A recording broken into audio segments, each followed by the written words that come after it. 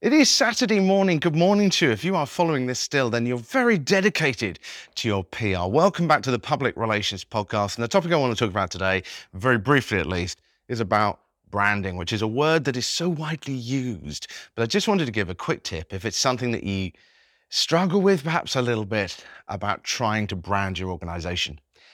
Welcome to the Public Relations Podcast once again. I'm in a boardroom at the moment. This is where I've been all week in Athens in Greece, and I won't turn the camera around to show you all the seating area over here with the food and the coffees and the teas and the orange juices. If you're listening on the audio version of this, you can just imagine there's a lot of laptops and computers just around me at the moment. If you're watching on YouTube, you can't see because I'm not moving the camera around, but you can see on YouTube that I've got a flip chart behind me with lots of paper on, and I was doing this presentation yesterday about branding.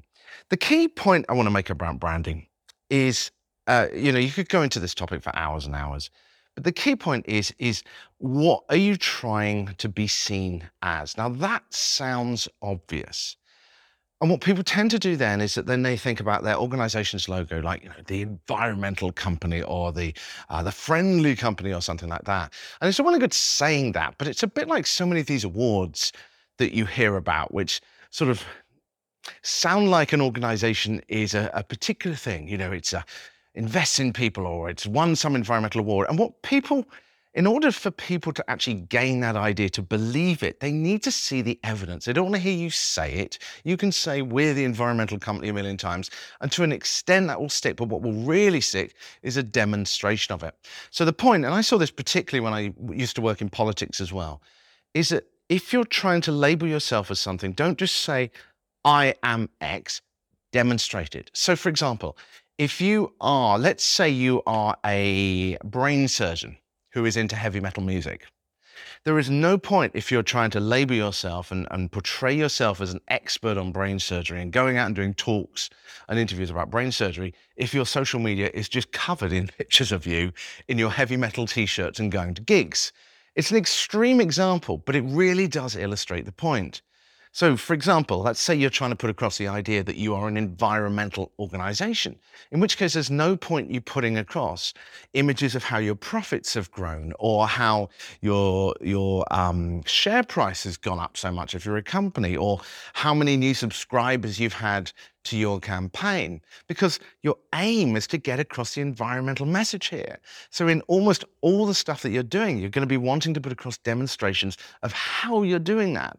So for example, I've mentioned this one before, someone talking about how much fuel has been reduced, the number of journeys, the number of air travel and things like this.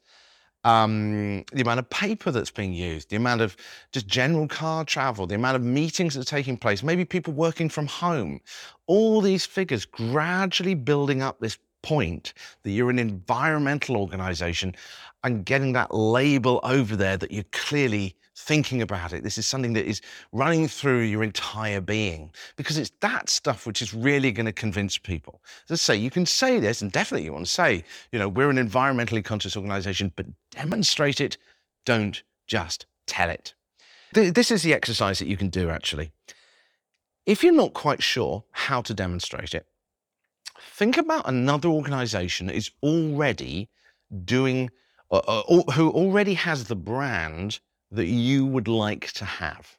If you think about one, there's always going to be someone that has a similar brand, even if it's not in your sphere.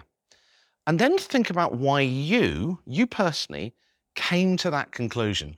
Why did you think in your mind that they are that environmental organization or that friendly organization or that cheap organization? What was it about it? What signs did you get in your head and over the years, whether you've seen it on TV or newspapers or maybe your interactions with that organization? What things made you come to that conclusion? And just write down a list of those ideas. Just write down a few of those points as to what those evident steps were. And then once you've written those down, look at it and go, well, what could we do to demonstrate that too? Could we do the same thing? Could we get that same mention in that article? Could we do that same social media tweet or that video or that marketing? What is it that we could do that would help to present us in that light too? So, very quick, simple one, branding for the weekend. And as I say, with the public relations podcast, if you're working in a PR agency, you know this stuff already. You don't need this show for that. This is really aimed at people who are working in a small company, who are doing a real sort of communications manager across the board role, where these kind of tips, I hope, are providing some real value to you. I think that's nearly it for this week. If I find anything else that I notice while I'm here in Athens, I will share that with you on the show over the weekend. But if not, I would love to know what you thought of these mini episodes this week. I've put out one almost every day this week. Did you like them?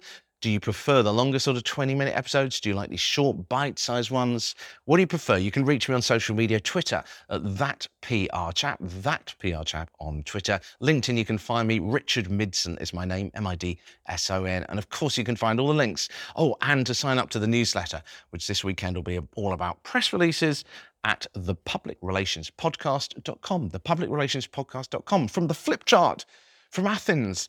Unless I find something else to talk about tomorrow, I'll speak to you very soon. Have an awesome weekend, by the way.